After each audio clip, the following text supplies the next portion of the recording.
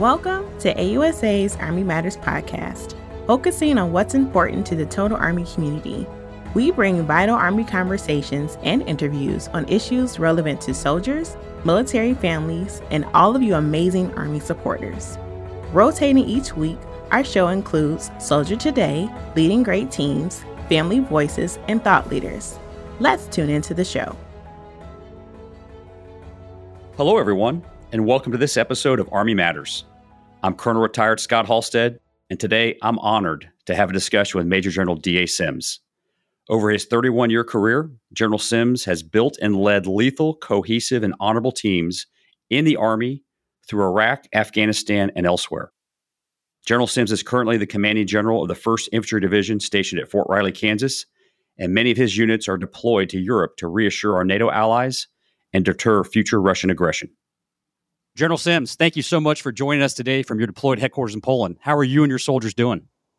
Yeah, we're doing good, Scott. Thanks for having me. Well, so I often get asked, how and why I reach out to certain Army leaders to join the Leading Great Teams podcast. And this one was a no-brainer.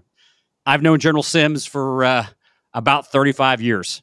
And, we were roommates at West Point. We've served together both in the continental United States, in Iraq and Afghanistan. But really more importantly is I know many of the more junior leaders in the Big Red One, and their feedback on the command climate and the emphasis on leader development is unlike anything I've ever heard in my time in the Army. As you know, this is a podcast about leadership. Are there any lessons that you learned in the early stages of your Army career that have stuck with you to this day? Well, I'd tell you, Scott, if I don't go back to the 35 years ago, I'd be wrong, right? I'll miss a chance here.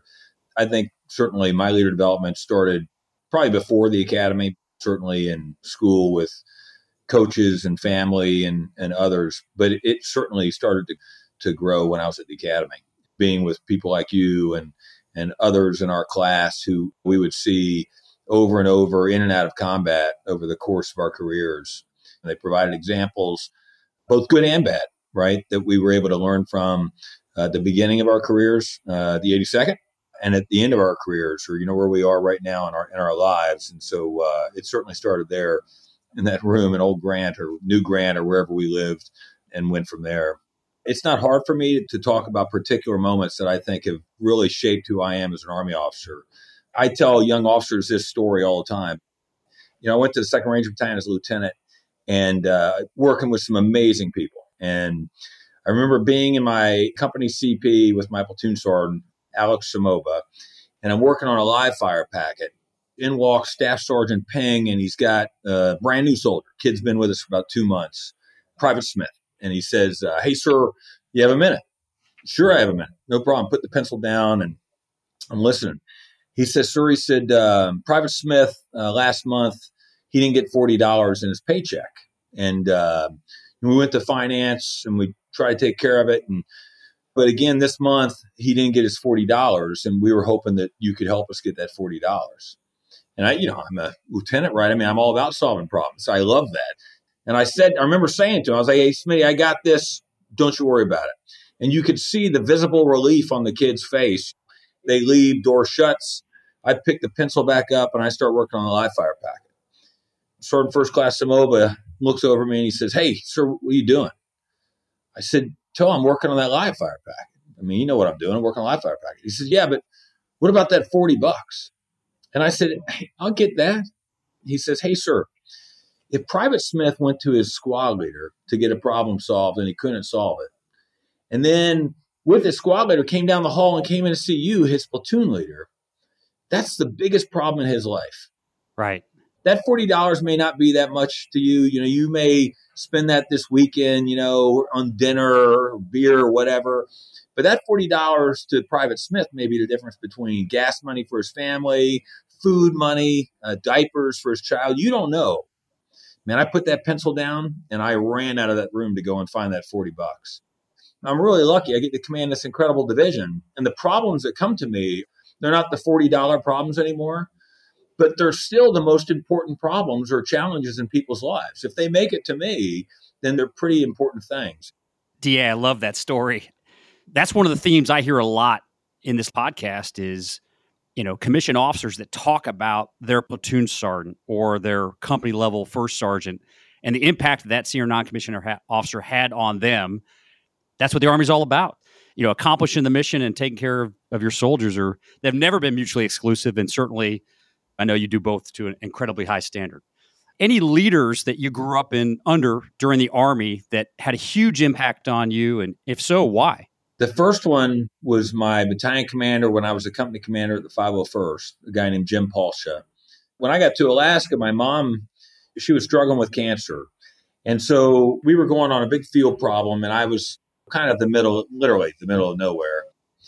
And over the radio, my RTO comes out, my driver, he says, "Hey, sir, just got a radio call. You get a Red Cross message, and they think your mom has got about 24 hours before she passes." And another radio call comes right after that. Somebody that had heard that over the FM net that said, "Hey, we're a CH-47. We're en route to such and such, but we can swing by and pick you up in 30 minutes if you can get to the airfield of Greeley, and we'll get you up to Fairbanks." So I looked at my first sergeant, Chris Killer, amazing, another extraordinary non-commissioned officer. And he just looks at me and says, "Sir, go." And I said, "First sergeant," I said, how can I leave? The battalion's coming up here. He's like, "Hey, we got it, sir. We got it." Right. So I leave a note for my battalion commander. They race me over, and I get on this helicopter. Helicopter takes me right to the airport in Fairbanks, drops me off. Wow. I get in a flight, flies me down to Fort Rich to link up with Faye, my wife. Next morning, get a phone call. It's on this crackly net, and it's Lieutenant Colonel Paulsha. And I said, "Sir, I am so sorry I just took off like that. I should not have done that." And he says, "What?" He says, "Hey, never talk about that again. What's the status of your mom?" And I told him, and he said, "Okay, you go home. We've got this. You got a great XO. First sergeant's amazing. We got it. Don't you worry about anything back here."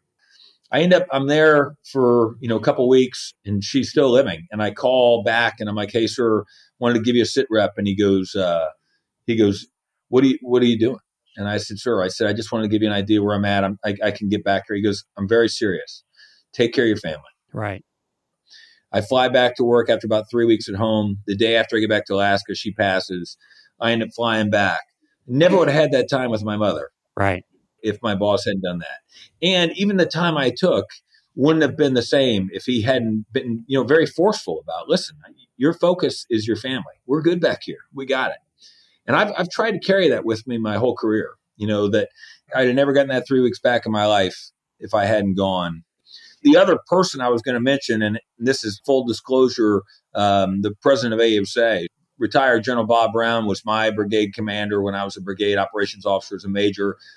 In combat work with some shady other majors that you may know. I do. He's the other one that really helped shape not just who I became as an Army officer, but who I've become as a person. He's one of those people that he gives you intent, and he empowers you, and he trusts you. And I found, if you can replicate that, people, they become better and they grow. And it makes the organization better and stronger, and the organization grows. So I'd say, those two in particular really kind of raised me in terms of where I am as an Army officer. Two incredible stories. My dad. My dad was in the Mountain Phaser Ranger School carrying a radio, and an RI came up and said, "Hey, who's roster so-and-so?" And it's like, "Sergeant, that's me." He goes, "Your dad just died." And so amazing. My dad didn't expect this. They let him leave Ranger School for a couple of days.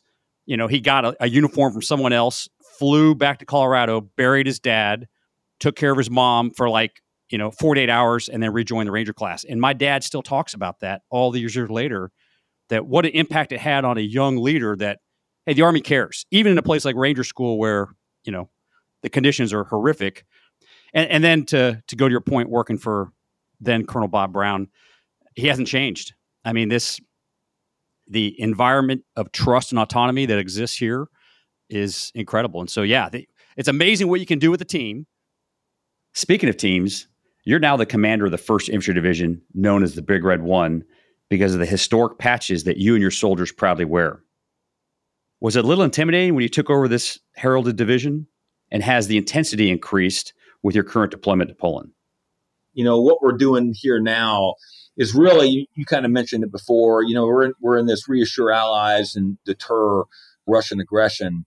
As I walk around and talk to our partners here, or allies, I mention to them all the time, I'm like, "Listen, This division started to come to Europe. The first thing we did was come to Europe in 1917, 1918. Right. And we came back. Right. First, we landed in North Africa, but it wasn't part of Europe. But then we landed in Sicily, and then we landed in Normandy, and we stayed here for a while. And the division's got some incredible history in Europe.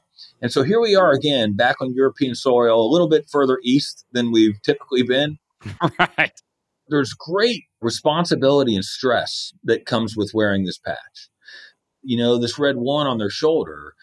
I got a note today. In fact, a retired Lieutenant Colonel Charlie Horner, who was a field artilleryman in Vietnam, he passed away today. And I get a note from the Society, the 1st Infantry Division. They had sent it to all of the Society members talking about Charlie Horner's contribution in Vietnam. Charlie Horner retired as a lieutenant colonel, but throughout his life would associate himself with the 1st Infantry Division. And there are other people out there who make that same connection. And they expect the people over here, the men and women over here who are wearing it again in Europe, to represent them. There's a lot of stress that comes with that and a lot of pressure. Right. But I tell guys all the time, the reason that I don't feel it and that you shouldn't feel that pressure is because in a heartbeat, the men and women next to you would pick you up and run through burning fire to take care of you. And if you've got those kind of people on your left and your right, you don't need to be overly stressed about it. Periodically, you're going to pick somebody up, and periodically, they're going to carry you. But it is such an amazing, amazing history. We're going to take a quick break and then return with more stories from General D.A. Sims. Have you purchased your AUSA swag yet? Be proud to show your support for AUSA, which in turn shows your support for the U.S. Army and our soldiers. Check out all AUSA swag at shop.ausa.org. Welcome back. We're here with my West Point roommate and dear friend, General D.A. Sims. Now, D.A., you've developed a well-earned reputation as a coach, mentor, and a commander that really focuses on leader development. Can you tell us more about Operation Victory Wellness and why did you initiate this program for the 1st Infantry Division? Yeah, it's really two things, Scott. First is it's about making everybody individually stronger and more resilient. And the second is about making our team stronger. Right. When you and I were in Iraq, I came back and I went to USSOCOM. And I lived on this great street in Florida, and nobody did their own lawns, but I did. But also across the street from me were a couple, Nadine and Tony, and they would also mow their own yard. And so we'd end up having a beer together after we mowed our yards. Nadine was a professor at the University of South Florida, and she specialized in post-traumatic stress. And I would tell her, I just come back from Iraq. And I said, I don't get it. You know, you and I walk into the same room. We see the exact same thing. We come out.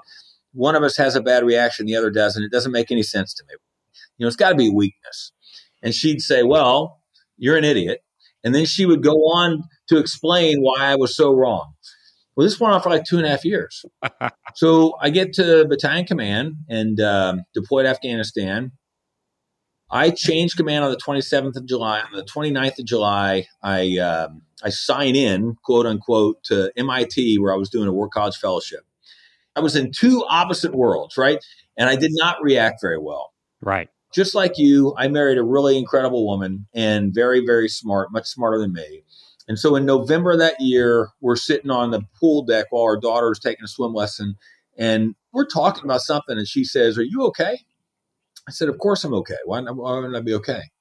She said, well, the way you just said what you said was a little off. And you're about 6 months post-deployment. Maybe something's going on. Maybe you ought to talk to somebody. I said, I'm fine, Faye. Right. So a week later, I'm taking the post-deployment health reassessment online, the thing that we all answer no to, right? Because if you answer yes, somebody's going to talk to you. And this time I actually read all the questions. And I'm like, some of these actually apply to me. Well, one more week later, I'm with another one of our classmates. I'm having dinner with him, and he had also commanded an infantry battalion. He was in Iraq same time I was in Afghanistan. And we're talking about it. And he says, yeah. He says, I went to Military One Source. And I said, what? And he's like, yeah, I went to Military One Source. It was fantastic. At the time, it was 10 free counseling appointments. Nobody, off post. Nobody knew anything about it. He says it was fantastic. And I thought to myself about these 3 consecutive, weeks and these things that happened to me. And I thought, gosh, maybe I should talk to somebody. And so again, long story longer, that's exactly what happened. So now I go and I talk to somebody, I'm having a reaction. I'm at MIT. I got incredible instructors and professors, and they're like, hey, maybe you should look into this, do a little research on what's going on here with this kind of stuff. So I did.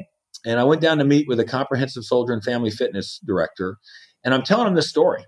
So he shows me this slide, and the bottom line is, when I would talk to Nadine, basically what she would tell me is, listen, this is all, your reaction to stress is all about, your socioeconomic status, education level, your family support structure, your spirituality, all these different things, all those same things that Nadine had talked about all those years before, all those things that made up that individual resilience for that person. So I thought a bunch about this, and I was going into brigade command. I was going back to the same place I'd commanded a battalion, and we were going right back to Afghanistan 6 months after I took command. When I went into brigade command, I told guys, I said, it's crazy. Every day we do physical training and we work on our physical strength. But when you think about it, our physical strength only gets us so far. We take something that's not even that hard. Take a 12-mile foot march. Why do I make it to a 12-mile foot march and somebody stops at mile 8? I mean, it's typically not because of their physical ability. It's because they start talking themselves out of this. They tell themselves, hey, my feet hurt or my shoulders hurt. And they quit and they stop. Right. Well, if that's the case, then why do we take every single day and work on our physical strength, but not a single day to work on our emotional strength, our family strength, our spiritual strength, our social strength? I said, hey, we're going to do it a little bit different. So I'm going to take every 10th day of PT away from you. And instead of doing PT, we're going to do things to work on individual resilience. And they're like, what? You and I are both company commanders. We both went to the advanced course. At no point did they talk to us in the advanced course about wellness, right? And so we created a book that divided the 5 dimensions of strength. And then when you went in there, it gave you the who, what, when, where, and why of different resources to help you. So for that morning session, you could call the MWR folks and lay on yoga if you wanted to work on emotional strength or spiritual strength. You could call on the yoga people, come down and in that morning run that for you. Outdoor rec for bikes, or financial ed, and bring the financial ed people in. And so we did that. So DA, what was the overall reaction to that? I imagine that you got some resistance to these changes. People were at first really uncomfortable. I didn't want people to be able to say no. And so what we did was we took MFLACs, right, our military family life counselors, over the course of 3.5, 4 months.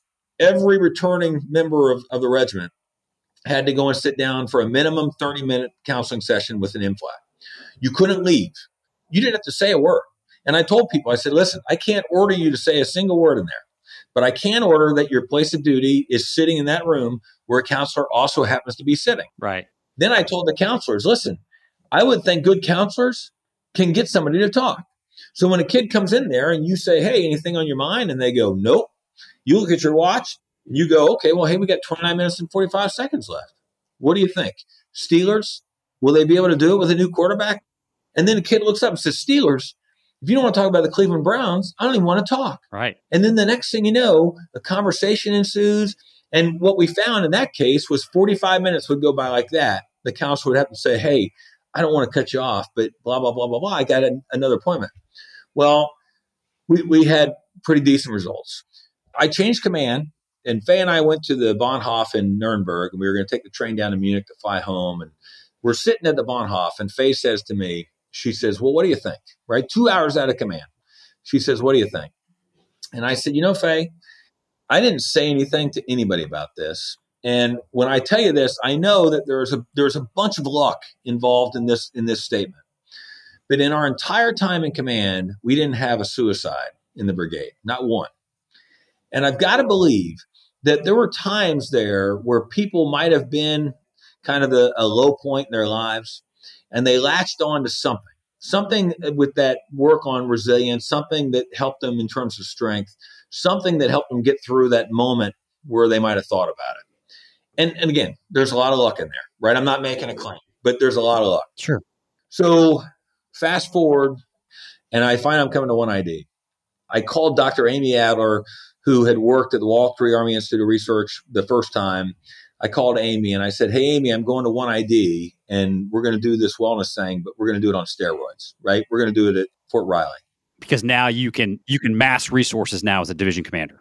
Not only am I the division commander, but I'm the senior mission commander. Yeah. So I can tell the division, hey, we're going to do this.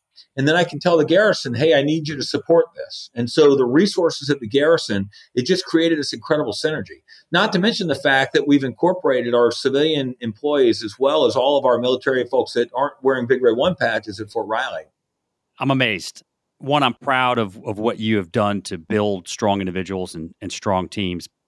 It probably does good for young soldiers and young leaders to go, hey, that's my squadron commander just walked out of that. That's the division command sergeant major. He just walked out of that. If they can do that, so can I. Here's something crazy. If you're in an organization where the leaders not just endorse the program, but participate in the program, your unit vice another unit that doesn't has a level of trust and a level of cohesion 30% higher than the other one. Well, holy smokes, 30% higher. Who wouldn't just do that?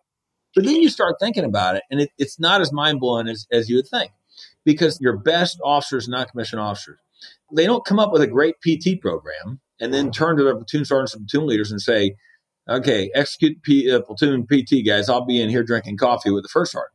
Those platoon or those company commanders and first sergeants are out doing PT with their squads. And so those squads, naturally, they think, gosh, my company commander's a rock star, right?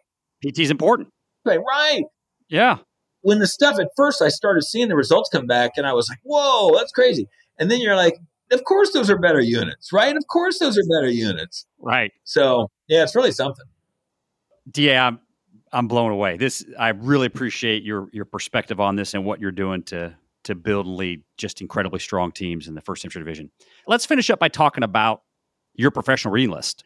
What are you reading? What's important to you? What do you share with your teammates to inspire them as they continue to be lifelong learners? I was thinking about reading lists when I was kind of thinking about this podcast. The first book I read that I still tell people if they haven't read as an Army officer, they have to. I read because of an infantry lieutenant colonel in BSNL, Behavioral Sciences and Leadership at West Point, who was one of my professors there and said, hey, I told him, I said, I want to be an infantryman. He said, well, okay, if that's what you want to be, you got to read the book Once an Eagle, right? So I read Once an Eagle, and he was right? I mean, I finished that book and I was like, gosh, this is what I want to do. My first aide, I gave him a copy as we were coming out, and I talked to him about the same way. He had read it. I said, Matt, it's not about reading the book once. It's about reading it over your career, because when you read it at different times in your career, different parts of that book are much more impactful to you. He's earning the Medal of Honor. But then you get later into his career and you see the things that he struggles with. And so I think you can grow throughout that book. Now, I guess 2 years ago now, the memoirs of Ulysses S. Grant, that was amazing. Best nonfiction I've ever read. Incredible. Truth Worth Telling by Scott Pelley, the news anchor. Right. It's stories about his career, 60 Minutes, before that on CBS News, and before that. But then the last chapter is, I took this chapter, I probably violated, well, I know I violated the copyright, right? I mean, I'm sure I can go to jail for saying that. But I made a copy of the last chapter. I think it's 4 or 5 pages. The last chapter is called How Many Stars Are in Your Flag? And it basically talks about the fact that in our country, with all of the various, discussions and people on one side or another side, the blue portion of the flag is called the Union. You may be 1 star in there, and you may be, we have 50 states, but they're all bound inside the Union. This chapter talks about that. And I remember copying that and sending it to my daughter at a particular crazy time over the last couple of years, just saying, hey, listen, it's all okay. Right. This is a country that's been through a lot, and we'll be okay. We'll be stronger as a country. But that's another great one. I love it. I'm going to pick up the Scott Pelley book because I love watching him on 60 Minutes. And, well, General Sims, any closing comments for our listeners? Anything you want to share that we haven't had a chance to talk about yet? The beauty of this profession is that it's based on our people. I think when all the dust settles in this fight between Russia and Ukraine, and one of the things they're going to find is that the real reason that the Russian army is not nearly as good as they think they are is because they just don't have the same kind of people. They don't have a culture in which people are empowered. They don't have a non-commissioned officer corps that is charged with making decisions and taking initiative. They don't have an officer corps that genuinely cares about the men and women that they're leading. and that is concerned that when they make a decision to tell them to enter and clear a room, that they do that and the soldier knows that, listen, if they're telling me to do that, they've thought through the risks and they know that by me going in there, it's worth the risk. That comes because we do care about one another, right? And that started back in those rooms at the academy with us and grew over time. So for our listeners, I'm totally biased. Now you've heard that General Sims and I've known each other for almost our entire lives, but I can say this completely from the heart, and that is, there are very few people in our Army that can build and lead a cohesive, a strong, and honorable team like you. And so I'm incredibly proud of what you've done. And as you said, this profession, you're surrounded by people that they make you want to get better. Well, DA, that's how you've been for me since I was 17 years old, and I think you were 19. I'm so proud of what you and your leaders have done in the Big Red One. And as you know, you've talked to my dad is a Big Red One veteran from the Vietnam War. And so my whole life, I have heard more than I care, no mission too difficult, no sacrifice too great, duty first.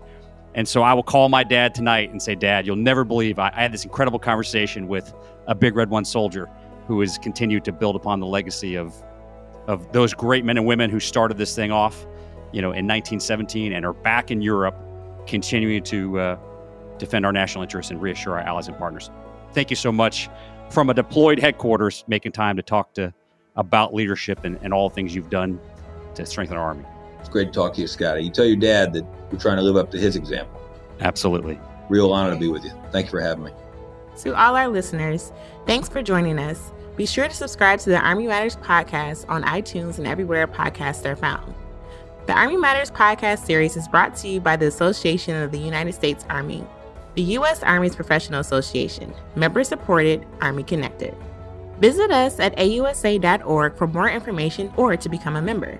Your membership helps AUSA continue to carry out its mission to educate, inform, and connect with the total Army, our industry partners, and our supporters of a strong national defense. For questions or to provide topic recommendations, email us at podcast@ausa.org. Have a great Army Day. Hua.